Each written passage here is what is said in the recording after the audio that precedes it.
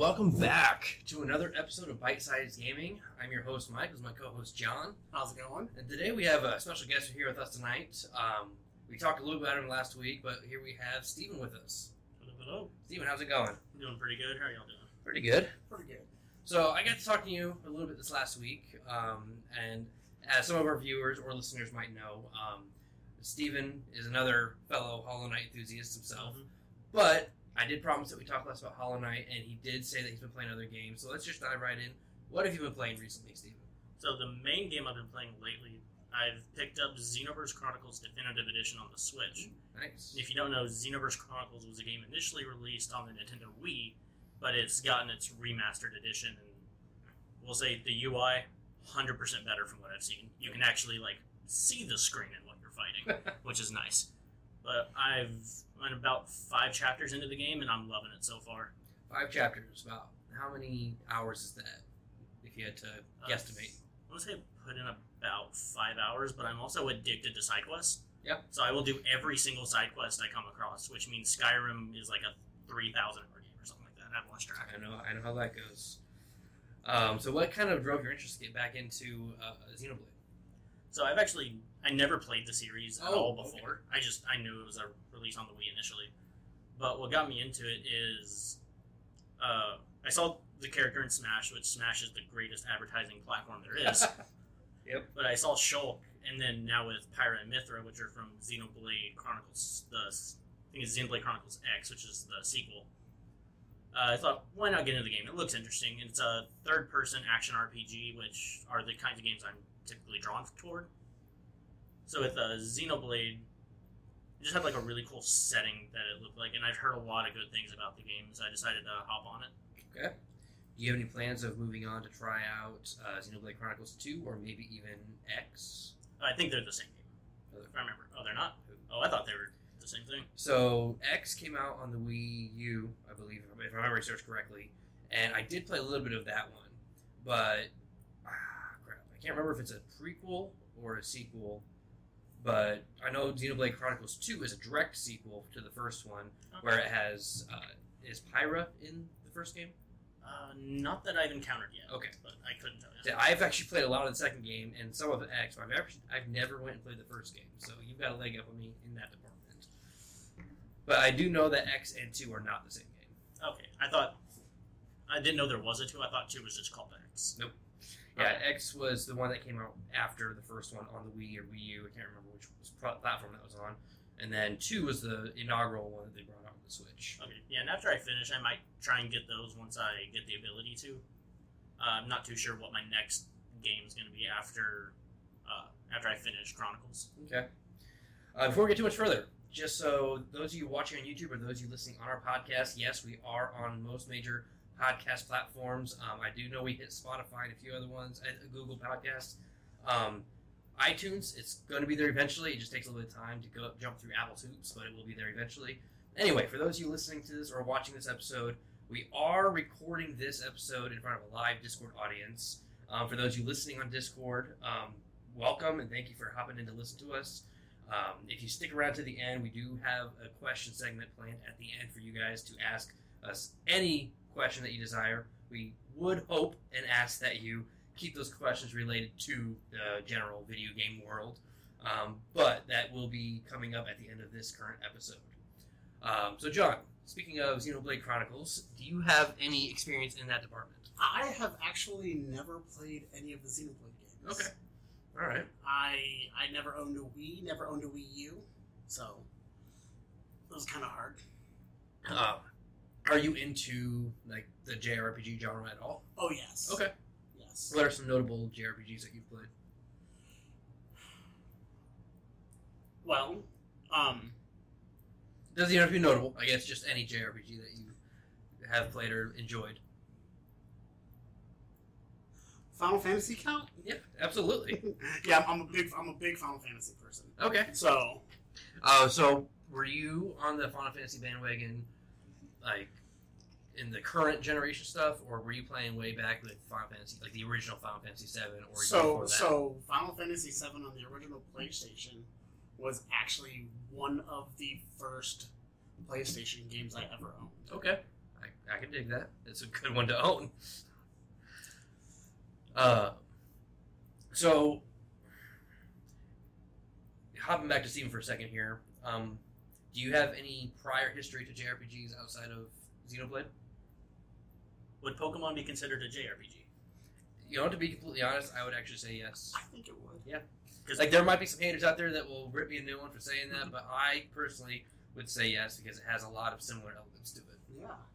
Yeah, so Pokemon, I've never really touched Final Fantasy. If you consider Pokemon one, then I guess that would be it.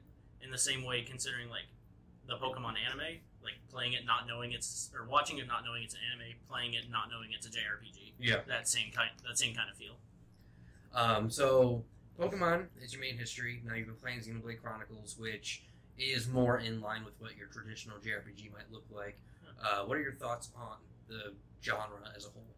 So I've noticed a split in the genre of what I've observed: the turn-based combat sort of JRPGs and the real-time combat, kind of like your Xenoblade versus Pokemon. Yeah.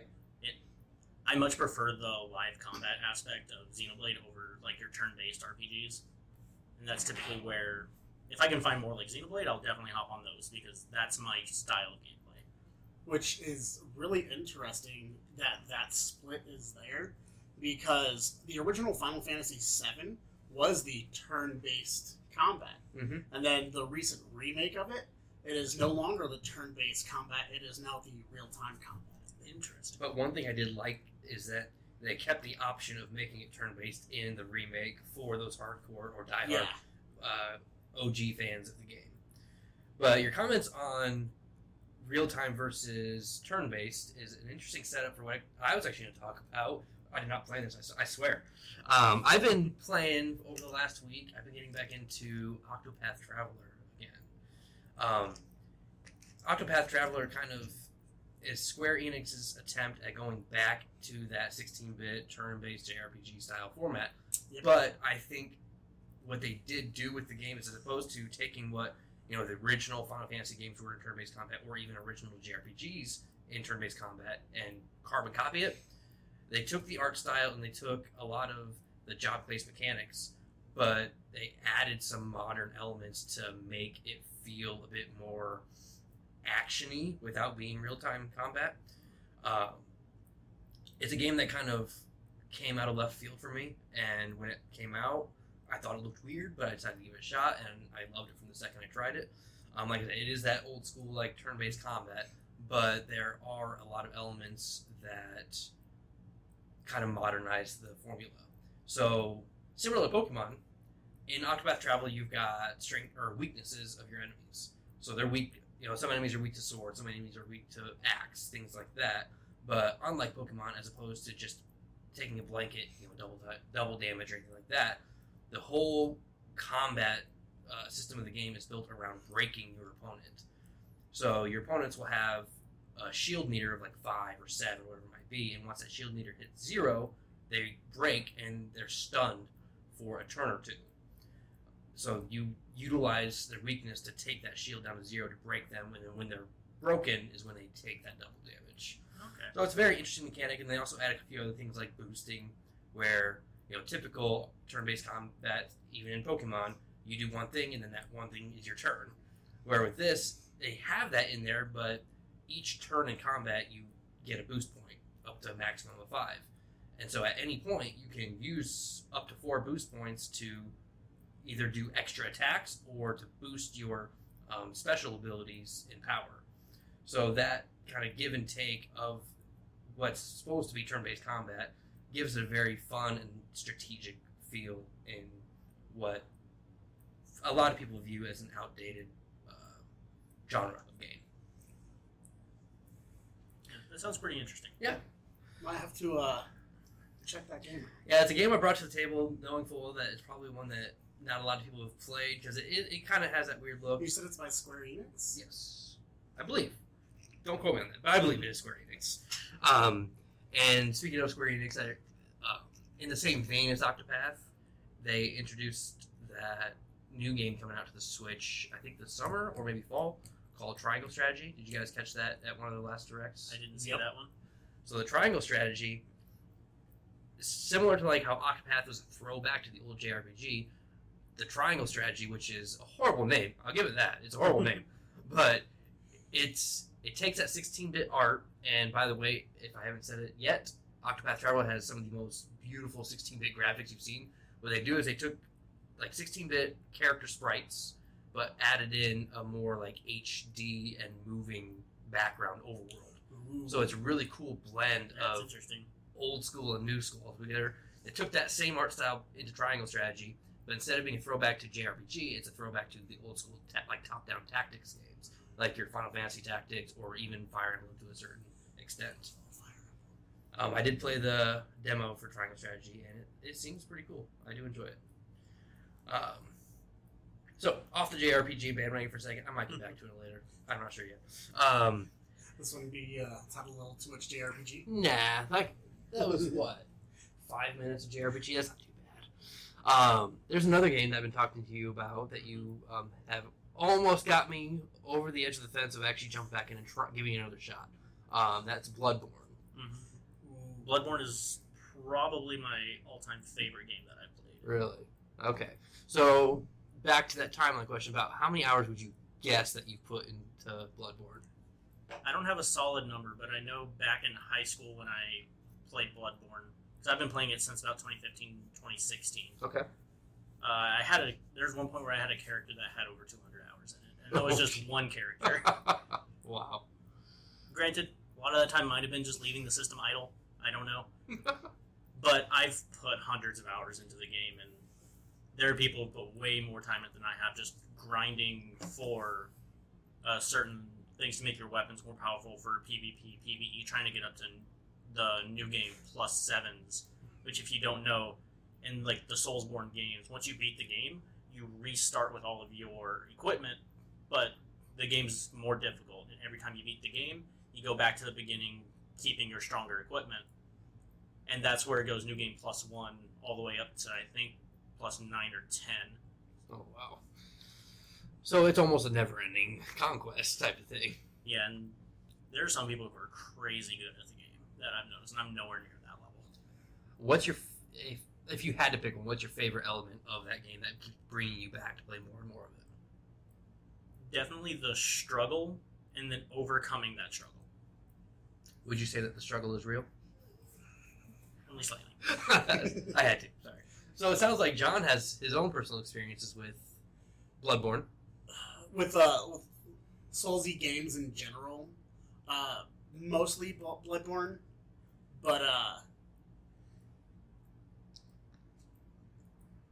they're really interesting in like you have to time your attacks in these games perfect. You have to dodge perfectly, and for me that was always like fun and interesting in the beginning of those games. And I'd probably play like 10, 20 hours, get halfway through the game, and then I would get to like one boss that I just couldn't beat. And I'd be like, I'm done. I'd throw my controller. Done. I wouldn't play the game for like a month, maybe 2. And then I'd go back into it, and I'd beat the boss. And then I'd get to the next one, and I couldn't beat it. I'm done! I'm done! Leave it for another month, come back. Beat that one. I still have yet to play Bloodborne all the way through, but I've gotten close several times. You probably made it further than I have. Because as I was talking to Steven about, like, there was a certain point where I got to where you, like what you're talking about, I couldn't get it past the boss, and finally, like, okay, I'm done. I never took that next step of coming back a month later. I was done. And I definitely have had that happen. Just recently, I picked up the game again after the first boss of the DLC. I don't know why I always struggle with this one boss, but after about 5 more attempts after picking it up after months, I finally beat it. Threw the controller down the couch, like, all right, calm down. All right, let's keep going. Yep. So, like, the Souls-like games are a relatively new experiment in the gaming world, where, you know, there's been hard games in the past, and especially, like, if you get into retro games, there's a lot of difficult games in the retro genre. But I think when you start getting to the Souls, the Bloodborne, and even Sekiro, which is the same studio, right? Yeah, it's from Software. Yeah. Those games are designed to be difficult. Oh, yes. And punishing difficult at that. But the distinction is they're fair. Yeah. Yeah. That is a crucial difference between some games and some games are straight up like they'll kill you and you don't know why. Well, yeah. Randomness comes big into it. I've played a lot of games that are difficult because of poor development or poor design, and other games are difficult but not to the punishing levels of Souls, where Souls is designed and created to be difficult in a way, like you said, is fair. Yeah, it's a rough embark into the world of either the Souls, Bloodborne, or Sekiro, because I did play Sekiro for quite a bit, another one of those where I kept dying to, I think, the Ogre boss, and I gave up, moved on to other things, and I never quite made it back, but Sekiro is another one that was just a beautiful game that I wish I would have put more time into. Yeah, I never got into Sekiro, but I did get into Ghost of Tsushima. Okay. Which is another in that style, third-person action RPG. Yeah. And I really did like that game. Alright. Yeah, the Dark Souls games are extra punishy. Mm-hmm. Like if you don't do something proper, you're going to get punished for it. My first ever experience with Dark Souls ever was Dark Souls 2. And I don't know if you've played Dark Souls 2. I've played a bit, but I haven't beaten it. But I played through a good chunk of it. So did you play it on PC or on a console? I played the remaster of it on the PS4. So I didn't play the original version of it. Do you remember the first time you died in the game? You get an achievement. Yeah, you get an achievement called Welcome to Dark Souls. And if you don't know, on the Xbox 360 or whatever, if you get an achievement in the game, you cannot remove it from your profile. So once you die in Dark Souls, it's there for everyone to see. I mean, I'm pretty sure anybody who's played the game has that achievement. Fairly certain. Yeah. But if you play it, get that achievement, and then trade it in, get rid of it, whatever, you can't wipe it off your profile. Nope. I was going to take a train of thought, and then, yeah, that gamer tag thing threw me off for just a little bit.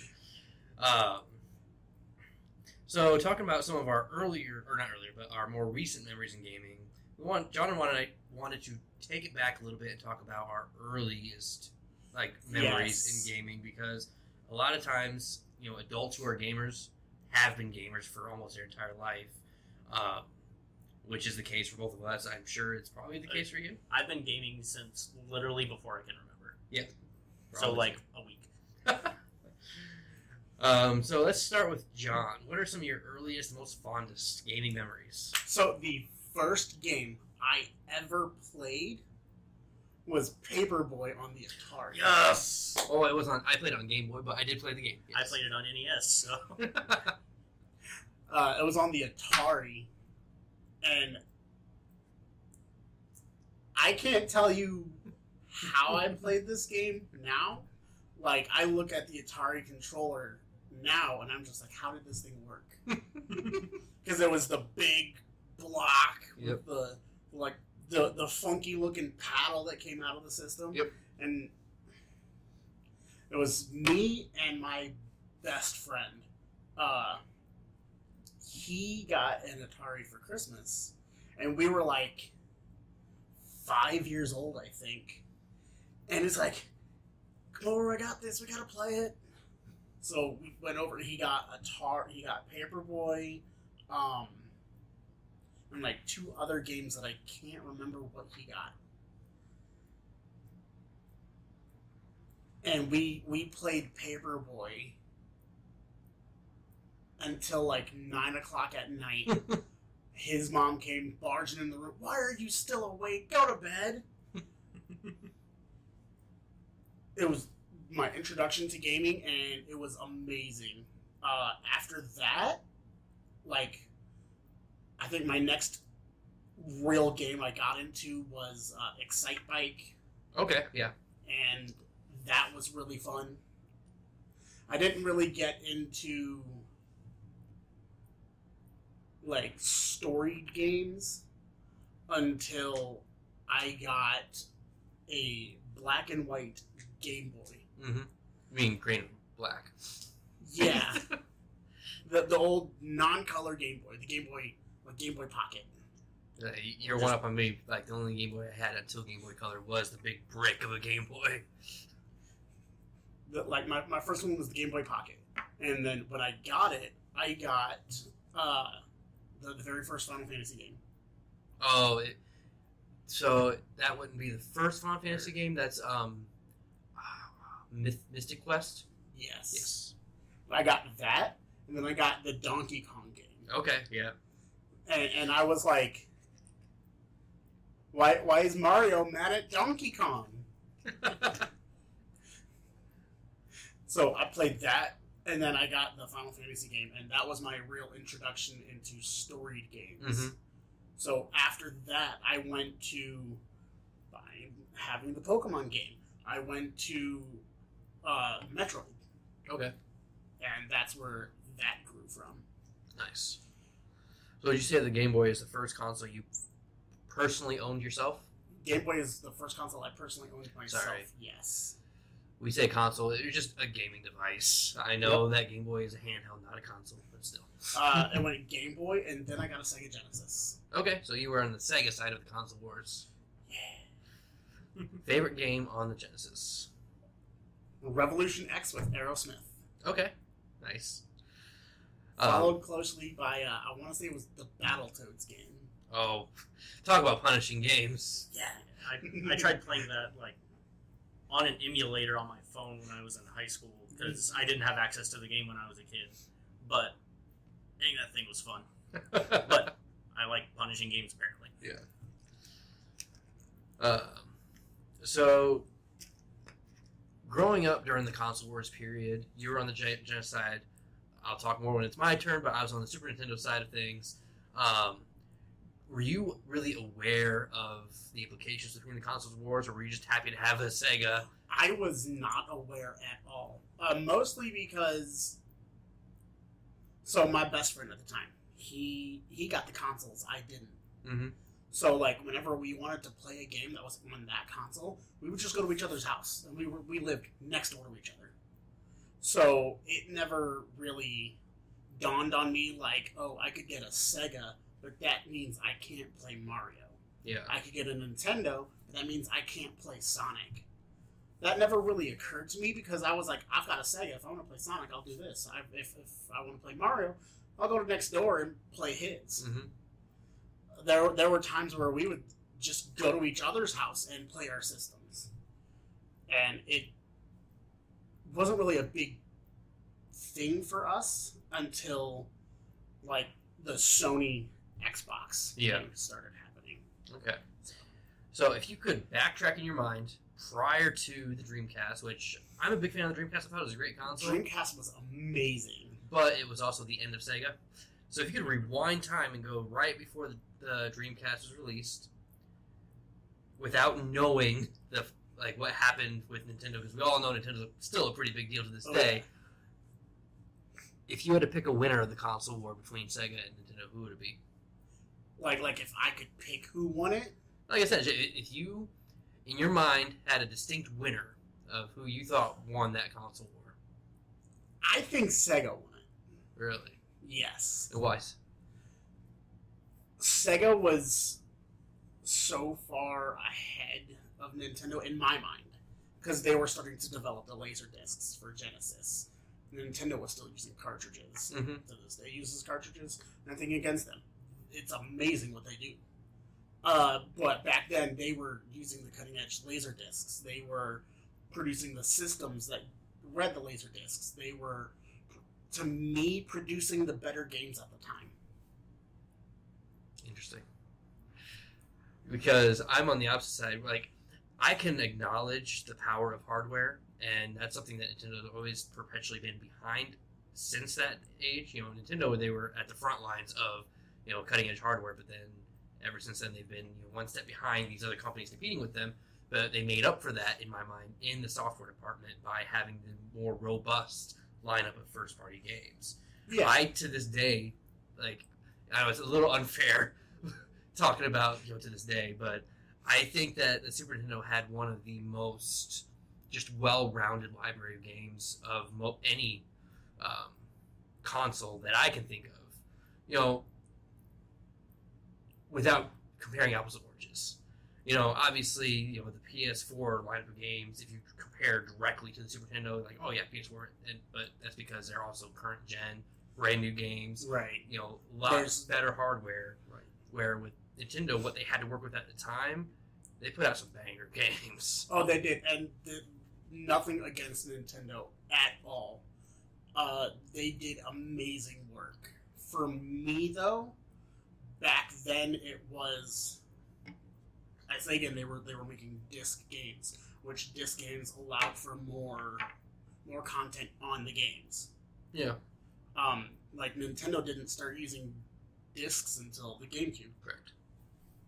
Although there was the Nintendo PlayStation that was a prototype for a while. Yeah. Released in Japan, there was also the Nintendo 64 DD, or the Nintendo 64 with the disc drive. Yep. Oh. And there was also a Super Nintendo add-on box that connected to the internet over in Japan. Really? They could stream For the games. Super Nintendo? Yeah. I knew they had that for the 64, but I didn't know for the Look Super up Nintendo. Legend of Zelda BS. Like, you think, like, it's not actually what it's, like, what you think it stands for is not what it stands for, but it was a legitimate, like, Zelda game that was in similar style, probably the exact same graphics as Link to the Past, but what they did was they were toying around with, like, a broadcast system with that internet add-on device. So, like, it was every week at, like, Friday at 5 o'clock, or I don't know if that's the exact time, but it was a set schedule. You would tune into that time to get your hours worth of Zelda game that you can go explore, do something, and your save would cross over from week to week to week. It was a very experimental thing, and it died. That's why it never came stateside, but it was a thing over there. Interesting. Anyway, that was a big change. Got off topic a little bit there. Speaking of early gaming memories, what are some of yours, Stevens? So, I actually grew up gaming in the early 2000s. So, well, I should say my parents, they were gamers growing up. So, in the house, we had GameCube, NES, and then we also had the PlayStation 2. So, I had a vast variety of times of games when I was growing up. So, I'd be switching from, like, Super Mario Brothers and Super Mario Brothers 3 on the NES over to Smash, and then some random racing game on the GameCube. Or, sorry, not GameCube, on the Nintendo 64. I actually never had Smash on the GameCube, which is... Please don't tell me you're referring to Mario Kart 64 as some random racing game. No, it was... Okay. It was some, We're good. some random racing game made by Rare. Okay. But I just remember me and my dad playing that game together a lot when I was growing up. Not Diddy Kong Racing? We had Diddy Kong Okay, Racing. it's like, that's no, Rare too. No, that's not the one I'm talking about. Okay. Just making It's sure. like you're actually legit cars going through a stage. Okay. Okay. Oh. But we did have Diddy Kong. I was awful at that, still am. I tried playing it a few months back when I went to my parents' place.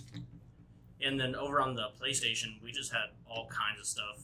Just random games we'd pick up at Game Crazy, Hollywood Video. Back when those existed. But also with my own personal devices that I had, I more had the Nintendo handhelds like Game Boy Color, Game Boy Advance, DS. I played a lot of Pokemon growing up. Didn't know what I was doing. It's like you had mentioned last week, all fire team. I didn't go that far. What's balancing a team? But How do you do that? I'm just going to put a starter at the front, maybe a legendary in there, and we're going to call it good. I distinctly remember Gen 4 Pokemon was like really sparked my love for it because that was the first one I got brand new. Because everything else I had been hand-me-down from my brother. But I distinctly remember Infernape in the front, Palkia in the back. Everything else was to revive the Infernape and the Palkia. And that's how I beat Cynthia. Like you're throwing a level 40. It was Typhlosion and Ho-Oh.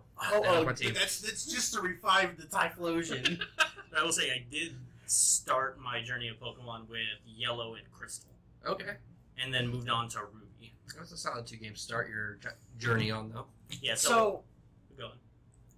same question you asked me last week. If you had to pick one gen or one specific game to say was your absolute favorite Pokemon game, what would it be? Ruby. Ruby?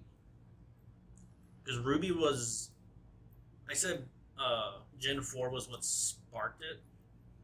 But Ruby laid the groundwork. Because that was the first one I think I had actually like gone in a weird order where I went Ruby, then Yellow, then Crystal, just because that's what I had access to. Yeah. But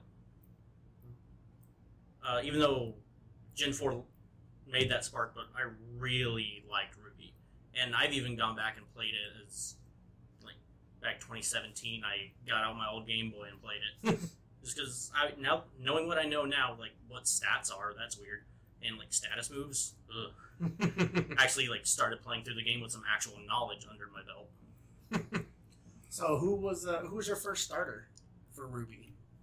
I think the first time I played through, I went with Torchic, but no. Fire. Nope. Come on. Nope. I will say Fire in a lot of generations were my favorite. I always liked Trico. Okay. And not even because of Trico or Sceptile, I loved Grovyle. Actually, I kind of have to backtrack a little bit. Almost all Pokemon games I'm Firestarter. And Sword and Shield, I actually went with Little Chimp. I'm really bad at names. With Grookey? Yeah, I went with Grookey as well. So I am the same way. Like I will do my first playthrough of every gen with a Fire. But I started Sword and Shield with Sobble. Okay. It's like I kind of cheesed it. I started with all three because my brother and I had Sword and Shield, and we went through and just kept resetting his game and got both of us all the starters just so we could have them. Because we were both trying to fill out our Pokedex as fast as we could, so at least I could start shiny grinding. Never got the one I wanted, and then I stopped. So beyond the Pokemon games, I guess you kind of went through some of your fondest memories, but like, what were some of your favorite games in that generation that you were playing? So, by generation, that's really loose because, like I said, I had No, everything no, under my belt. That time, that probably 5 to 10 year time saying that you were an early gamer. Yeah, so this is really weird. A lot of people probably don't know this game, but Mort the Chicken on the PlayStation 1 was a game I played a lot. Are you laughing because of the absurdity of the name, or you know the game? I'm laughing because I know the game. Because I actually don't know the game, so yeah, this is so good it's for a me. 3D platformer where like aliens came down and took all the humans, and you're this chicken trying to save the world. It's a PS1 game. Give it a break. But it's a game I just always remembered, like going to my grandma's house and playing it on her PS1, and I just always had a fondness for that game. And I've gone back and watched old gameplay of it, and it's like it still looks awful, but I love it. It looks terrible. See, that's one thing where Nintendo, I think, has a slight leg up. Where, I think Super Nintendo games have aged better than Genesis. Yeah. I think 64 games have aged better than PS1 games. So sometimes bigger and better isn't always better.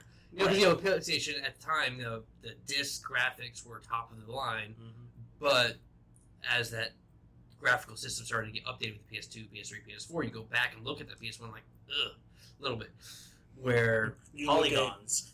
Where in modern Nintendo games, and you go back and look at old Nintendo games, and you're just like, it still looks pretty it good. still looks really good. Yeah, there are some games that are like a little cringeworthy on Nintendo. I'm not saying it's a blanket statement, but in the time where 64 really couldn't compete graphically with PS1, now when you look back, I prefer the 64 graphics over PS1 graphics in retrospect. And I think that's because the PS1 tried to go for a more realistic look in a lot of the games I've noticed. Yeah. But Nintendo went for a more stylized approach. And if you're going for a stylized approach, you don't need that high fidelity graphics to look good.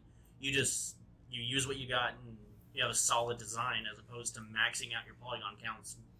So here's my thing I had with the graphical issues between Nintendo and PlayStation. You go back and you look at old Nintendo games, like the greatest Nintendo game of all time, in my opinion, Ocarina of Time. Okay. The whole world for Ocarina of Time looks good. You've got your color palettes that match.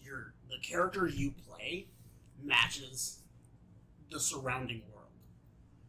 You go to a PlayStation game like Final Fantasy VII. The character for Final Fantasy VII that you play is real blocky. It's got a really bright color palette, but the world around you has this supposed hyper-realistic look that just does not match. Yeah. That, for me, was like, okay, Nintendo's doing better than Sony in this area. Well, and I think it's a trend that Nintendo's kept up with, too. Because you fast forward to the GameCube. GameCube couldn't compete with the PS2 and Xbox, but it came out with Wind Waker, which is still to this day one of the most gorgeous games they've come out absolutely. with. And the Switch, obviously cannot compete with the likes of PS4 and Xbox One, but it launches with Breath of the Wild, which is an astoundingly beautiful game, where, like what Steven was saying, instead of going for hyper-realism, they fit the style of their game with the what's the word I'm looking for? With the genre that they're playing with and with what their system can handle. And I think that's, Nintendo knows their wheelhouse. They know what their limitations are, and they know how to maximize those limitations to work in their favor. And they've been doing it for the last 25 years. Right. So, interesting stuff with what you were talking about. I never really thought about this, but there is a unique conversation to be had with two different decades of gamers, where when John and I were growing up in the 90s, there wasn't this huge backlog of video games to play. At least nothing that was of decent quality. Because the vast majority of games on the Atari are pretty crap. If you ask my honest opinion. And before that, the games the Atari are garbage. Yeah. But it's all you had, so might as well play them. So, like, when you had Nintendo coming out, like, we kind of had to chomp at the bit for something new to play. And then the Super Nintendo and Genesis, while there was more, it was still like, okay, what's the next big thing? What's the next big thing? And that's around the time that E3 started launching, because there was more and more people hopping on board of this new video game fad that was happening. But then 10 years later, you enter the scene and you've got a decade and a half worth of backlog of systems and games to try out. So I'm just curious on how you think that might affect people differently. Like, so for me, I grew up a gamer. I love video games, but my experience is vastly different than yours, to where I had to wait periods of time for new games to play or for new news of games to play. I would read magazines like, oh, that game looks cool. I didn't have hundreds of games to try out the gate, whereas like you growing up, you had a lot of different consoles to try out, a lot of different games to try out to really figure out where your likes and dislikes were as a gamer. So how do you think that impacted you as a gamer, having a strong backlog of stuff? So having that strong backlog, it definitely for example, going to like a GameStop or, like I mentioned earlier, or another local store we have was a Game Crazy. Definitely a bit of decision paralysis, because we had all those different consoles at home. So not only am I picking like what game do I want, it's like if I just had money to burn or whatever, but what system do I want to get it for? Just because we had all these generations of game consoles, what kind of experience do I want? So that definitely led to a lot of decision paralysis when like trying to pick a game. Okay, I can definitely see that when you've got wall-to-wall games of a dozen different consoles, or just like the bargain bin at Walmart, just trying to find something. In terms of like shaping my preferences, I honestly didn't really like find that I really like these third-person action RPGs until I was in high school, because that's when I picked up Dark Souls. Hated it, could not stand it, did not know what I was doing. Then I picked it back up with a friend of mine who had played the game and knew what they were doing, and he gave me some tips, some tricks, and that's what made me fall in love with that genre. Okay. And so, similar question to you, John, because you were the same generation as I with gaming. How do you think being forced to live in a world where we don't have that backlog of games, how do you think that probably affected us gamers that grew up in the 90s? I think not having such a backlog of games that were readily available for people like us to play was what really started the curiosity of, okay, I can play this game. How can I play this game unconventionally? I think that's where a lot of like speedrunner stuff came in, because we can sit here and we can play Super Mario Brothers over and over and over and over again. It's the same game. Okay, how fast can I do this? I can definitely see that. On top of, so we also grew up in the era of gaming magazines. Nintendo Power, baby. That was my jam. I remember when Game Informer first came out. I was really big into GTA at the time. So like for me, I would always go out and buy the Game Informer magazines and flip all the way to the back and be like, all right, where's this week's cheat code? Cheat codes. One thing you can definitely be a throwback to old school gaming because they're not really a thing anymore. I think GT5 threw in there mainly as a throwback to the old GTA games. Yeah, they have them a little bit in the single player, but you're not going to find anything in the multiplayer. Oh yeah, not at all. That or the old going back to, okay, this magazine says that this game is coming out. Yep. Next month they're having a release date for this game in the next issue. I gotta wait a month to get that magazine to be like, okay, now I gotta wait 3 months for the game to come out. Yeah, definitely. Snail's pace, in relation or in, I can't talk today. Comparing it to today's method of our consumption of news, where something happens and it's on YouTube and everybody knows about it, by the end of the day, where back then it was, oh, did you read about that new game coming out in the magazine? Yeah, they're going to reveal the release date, in the next magazine. Right. And now we have, Nintendo does the Directs, and 9 times out of 10, there's something on that Nintendo Direct where they go, releasing later today. Yep. That did not happen back then. Not at all. You did not pick up a magazine and be like, oh, today. Oh, it's coming out today. You pick up a magazine and you go, oh, it's coming out in 3 months. Yep. Alright, that segment went a little long. Didn't get a chance to talk about mine. I'll try to go real fast. My early childhood memories. My dad had a Nintendo when, as early as I can remember. He used to play that a lot, and then when I got old enough, I'd play the Mario games with him, namely. And then, eventually, somewhere in my childhood, he got a Super Nintendo. Again, his, it wasn't mine, but I still got to play Super Mario World. I think that's where I really came into an awareness of how special video games were. And I adored Super Mario World. I have strong, fond memories of playing that game with my dad a lot. And then it was between the Super Nintendo and the 64 that my dad eventually kind of lost his interest in video gaming. So I inherited his Nintendo, his Super Nintendo, and then I got a Game Boy, and I think when I was 5, I really wanted a Nintendo 64. So the entire year, I showed my dad, hey, this is coming out. I want this. I want this. I want this. I got it for Christmas. And Super Mario 64 is probably in my childhood years, probably the game I put the most amount of time into. Because that's the only 64 game I had for an entire year. I have to ask you the ultimate question, though. What's up? Do you throw the penguin off? Oh, yeah. Who doesn't? Who doesn't? That's just something everyone has come to the decision to do, but never was influenced by anyone else. Because I did that when I was a kid with the Nintendo 64. My son, he was playing the 3D All-Stars game, and he took the little penguin. Hey, Dad, look! There it goes. And this just shows us that children are monsters. I lied. I did have a second game that first year. It was Pilot Wings. So you can probably see why I put so much time into it. And I eventually grew to love Pilot Wings. But when I was 5 years old, I didn't want anything to do with Pilot Wings. And I wanted Mario. Weren't those the 2 launch titles for the 64? Yep, that's what it was. But I, too, have a lot of early childhood memories of going to our local Best Buy or Family Video. And actually, there's an old one. Did you grow up in this area, John? Yep. Do you remember Adventureland? Yep. The video game store down? Yep.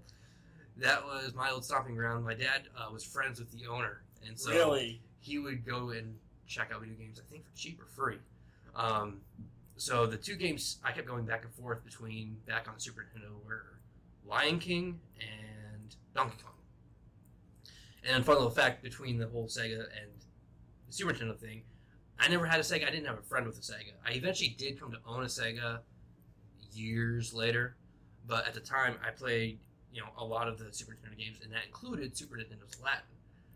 Blew my mind one day when I, years later had a Sega, was playing the Aladdin game. Like, this is not the game I remember. Right. Two vastly different games that came out at the same time. Tripped my mind out. Yeah, I really enjoyed talking a lot of these early childhood memories. Definitely throwback. I'm one of those guys that still to this day will go back and play those old games out of nostalgia. In terms of opinion pieces, I try not to let my nostalgia guide my opinions too far, one way or the other. Talking about Breath of the Wild a little bit, I saw some negative pieces where people were claiming that nostalgia bought the rave reviews that game got, and I don't agree whatsoever. I didn't love the game because I have heavy nostalgia for Zelda. I love the game because of the new things that they did, the new style of a world that they created. Because I loved it because it was a fully open world Zelda game. Well, yeah, prior to that, you didn't have freedom to move or climb or go anywhere that you wanted in a lot of the titles. So they definitely pushed the envelope and tried new things, and I think to say that nostalgia, that score is unfair, but anyway, that's just a little bit about me. I did have a few things I want to talk about before we close out the show in a little bit. Got my notes here, sorry. I'm so professional.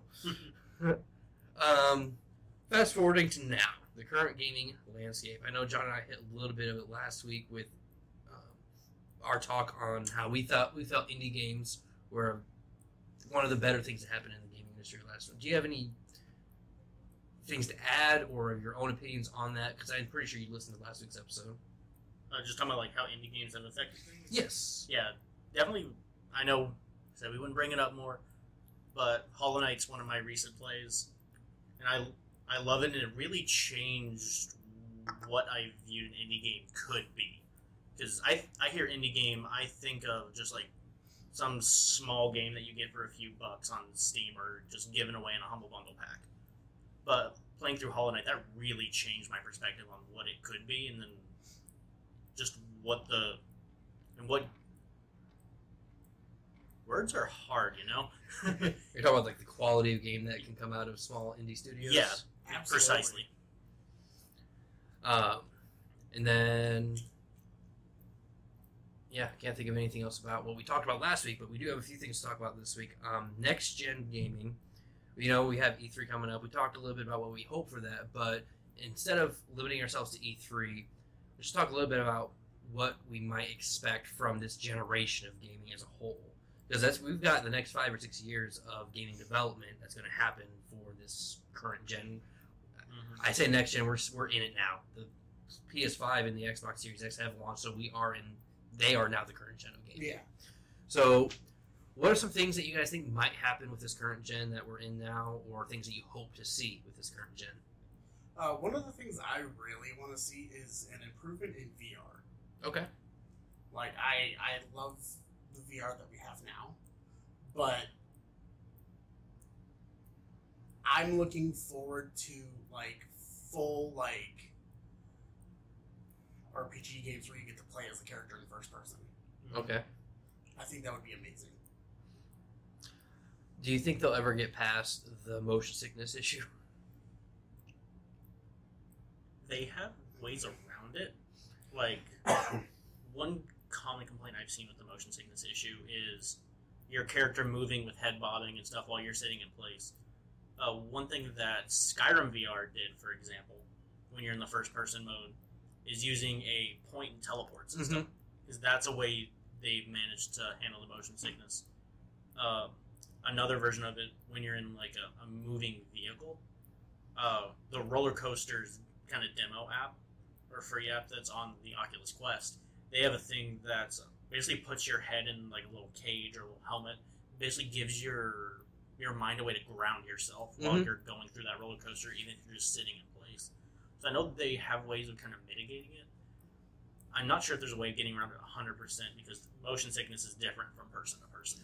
Yeah, so for me, I'm in that same vein where anytime that there's movement that is not prompted by my body, it prompts that motion sickness. Like, I tried Skyrim VR without the point-click teleport, and it was jarring.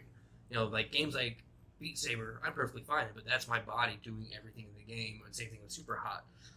I've seen some cool things. I don't know how applicable they might be to like household use, but one of them I saw that I think would actually do the trick is like this little treadmill thing.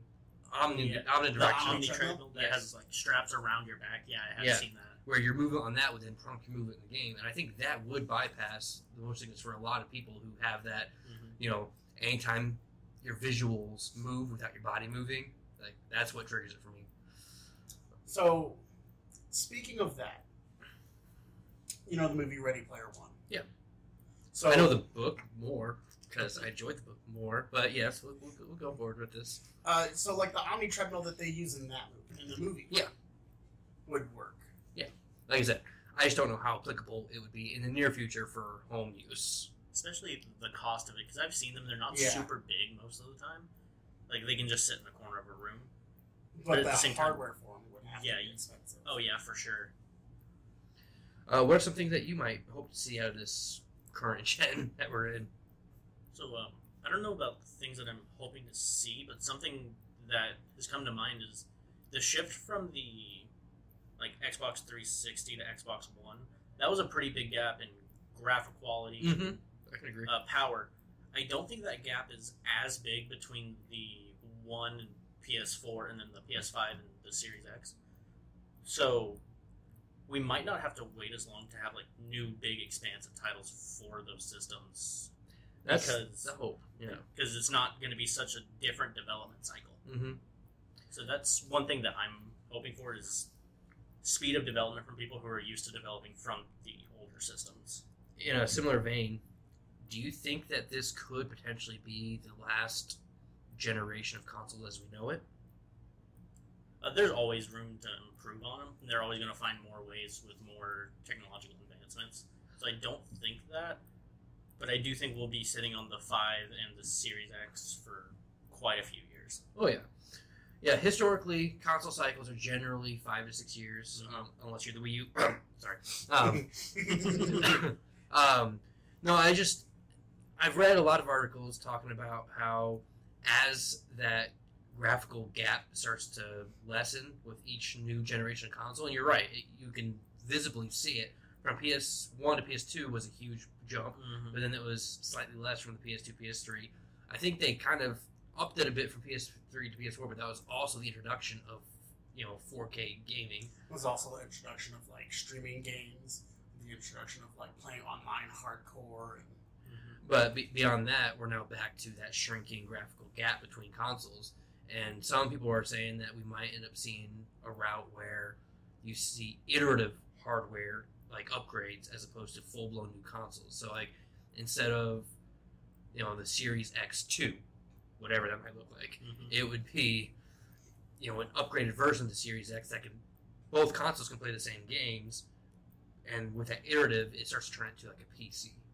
I can see where you're coming from with that. And that's where I was saying, like, if it keeps going that route, it just makes more sense to have iterative hardware as opposed to full-blown launching new consoles. Right. So you could have like a PS5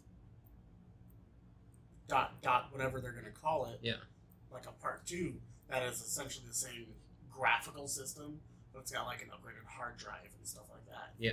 And in a similar vein to that, like they did with going back to the Xbox 360, you had the Xbox 360 Arcade that came out first, then you had the 360 Pro, but then later on you had the 360S, which was a complete like overhaul of the system, but still played all the core games, but it left out a lot of the problems that the previous iterations had. So I could definitely see the Series X and the 5 going that route. Well, that, and they're laying the foundation for it right now with backwards compatibility for just about everything.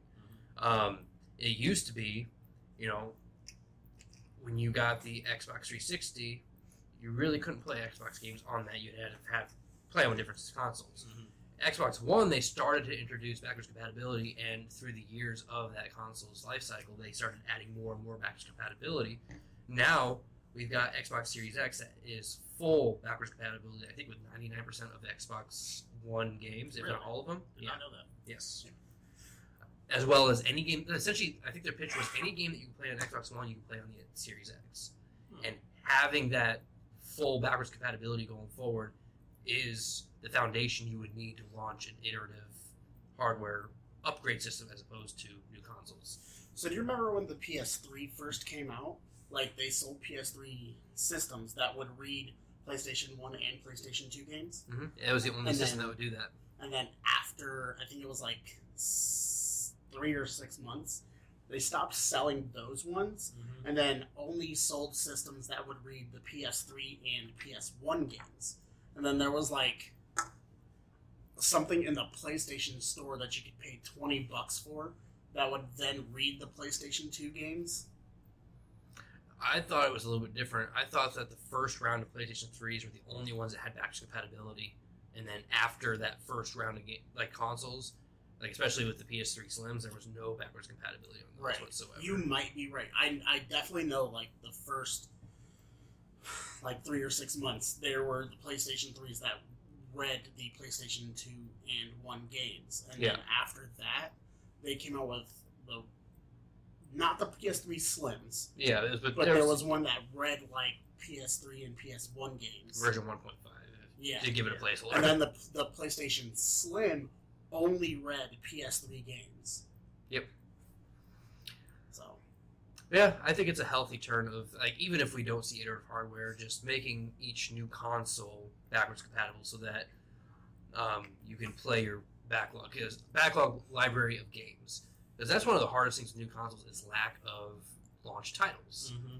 But for me, I've got a massive Xbox library from back to the 360, not with the One, and if Series X has ever become available, I'm much more prone to going and get one, knowing that my entire library of digital games that I own can be downloaded on my new console right away. Especially with, like, what you just mentioned, the library of digital games being able to be played on the new systems. Because that's where a lot of the games are being at now. No one's really buying a lot of the physical copies of games much anymore. Don't remind me. It makes me sad. It makes me sad too. I also am a part of that, though. Oh yeah, it's too easy. Like, it's like I don't have to get off the couch to buy a new game. Exactly. It's like, what can go wrong? There's been multiple times where I got bored with the game, so I just hopped over to the eShop on my Switch and started flipping through. Like, oh, that looks fun. I'll download it. I didn't have to move. I didn't have to go to a store. Right. And then there's a lot of more, like, digital deluxe versions of games coming out now. Yep. So, like, oh, if you buy this digital deluxe version, you get these extras for the game. And let's be completely honest. I don't get those when I go buy the physical copy. Well, and let's be completely honest, too. Owning the physical game, it's mainly nostalgia for a lot of people. But when you look at the actual numbers, the people that benefit the most from digital titles are the developers of the games. Exactly. So, like, while, my nostalgia is kicking and screaming on the inside, I can palate it knowing that, more money is going to go to the developer because they don't have to pay production costs for the disc or cartridge, whatever it might be, the casing, the production. They don't have to pay Sony to sell their game. Yeah. They don't have to pay the game store that's going to sell their game when they sell the game. They get more of the profit from the game itself to them, which is, I think, is great. Yeah. Because the more they make off of their games, the more games they're going to be able to make. Yeah. Yep. Gotta get my notes back out. Sorry. So professional. Speaking of the current gen gaming, Switch Pro rumors. You think there's some truth behind it, or do you think it's all a farce? I could honestly see it going either way. Yeah. Go ahead. I was going to say, to be completely honest, I think there has to be some truth behind it, mainly because the Switch as it stands has no way of gaming 4K. So having an upgraded system, what that doesn't alienate the library that the Switch has, like all the library should be able to be played on Switch Pro. If they do anything but that, I think they're losing. Oh, yeah. But as long as they don't alienate the current library that they have, but give it the boost it needs to make that jump to 4K, I think in order to at least compete on some playing field, not the level playing field, they're never going to be on the same level as PS5 and Xbox Series X, but to be somewhere close to that playing field, they need to have that upgrade to 4K. as well as where was I going with this? Like just quality of life upgrades, battery life, the screen that's built into the Switch. So I think the move makes sense, especially aligning it with so close to the launch of new consoles. Yeah. So, like I said, it could go both ways. This is Nintendo we're talking about. They are more times than not way out in left field. Sometimes it works for them, sometimes it doesn't. But I could definitely see this one panning out to be true. What were your thoughts on it? I really want this one to be true. Yep. I do. How long has the Switch been out? 3.5, 4 years? Something like that. Yeah. 17 is when it came out. I think so, yeah. I think so. And like you said, everything is in 4K now. So that upgrade alone would be amazing. Mm-hmm. I really want improvements in the Joy-Cons. Oh, gosh, yes. Yeah. They are truly so the concept of Joy-Con, and when they work great. Oh yeah. But when the little joysticks stop working, You get that stick drift. they're terrible to the point where you just want to chuck that thing across the room and say sayonara. I got to a point where I just use a separate controller. I just don't even mess with the Joy-Cons anymore. Yeah. So I have a Switch Lite. Mm-hmm. So I can't even take my joysticks off. But does the light have that problem as well? No. No. Okay. At least not that I've had. I haven't. I haven't had any issues with my Switch Lite. But on the regular Switch, I have seen so many issues with stick drift. Mm-hmm. The stick just not being responsive. Mm-hmm. I've seen D-pad buttons getting stuck. Yep. I really want just a general overhaul of the Joy-Cons. Yeah. Yeah, I definitely agree with that. I can definitely see that. One thing, it's just a rumor at this point. I talked a little bit about it last week. Phil Spencer, in one of his press conferences, had a Switch in the background. Yep. Just found out that the video that they sent out, like promoting their project development, like their software development team, that went out to people who are interested in developing software for the Xbox Series X, had the Nintendo Switch right next to the Series X. Like in the UI of the program? No, like No, it was like- like the woman was sitting there talking about their development package and everything, and behind her there's a Series X and a Switch right okay. next to it. So that could mean some stuff. It was not an accident, especially now that we have 2 videos in a row coming from the Xbox team with a Switch in there. Mm-hmm. So there's definitely something cooking, if you ask me. I've been saying it for about a year that I think some format of Xbox gaming is coming to the Switch, whether it be Xbox Live, Game Pass, or xCloud.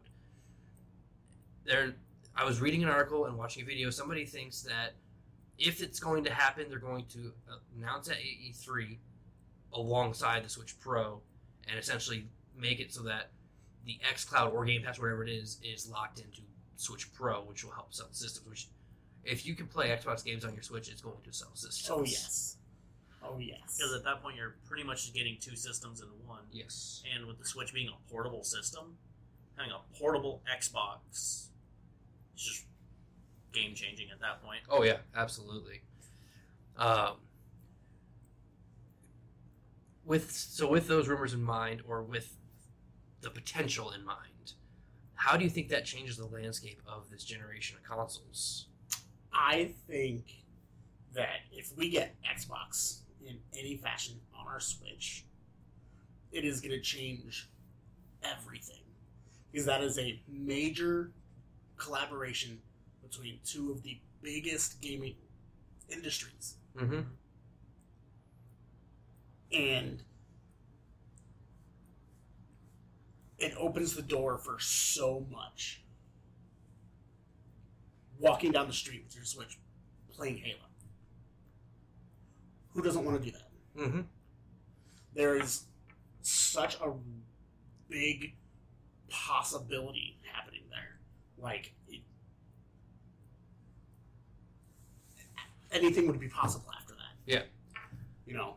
How do you think it might affect Sony moving forward, if it were to happen? Like, we're just playing if scenarios right now, but My biggest hope, and this is going to come out of left field, my biggest hope is that if this happens, it makes Sony get back into the handheld business.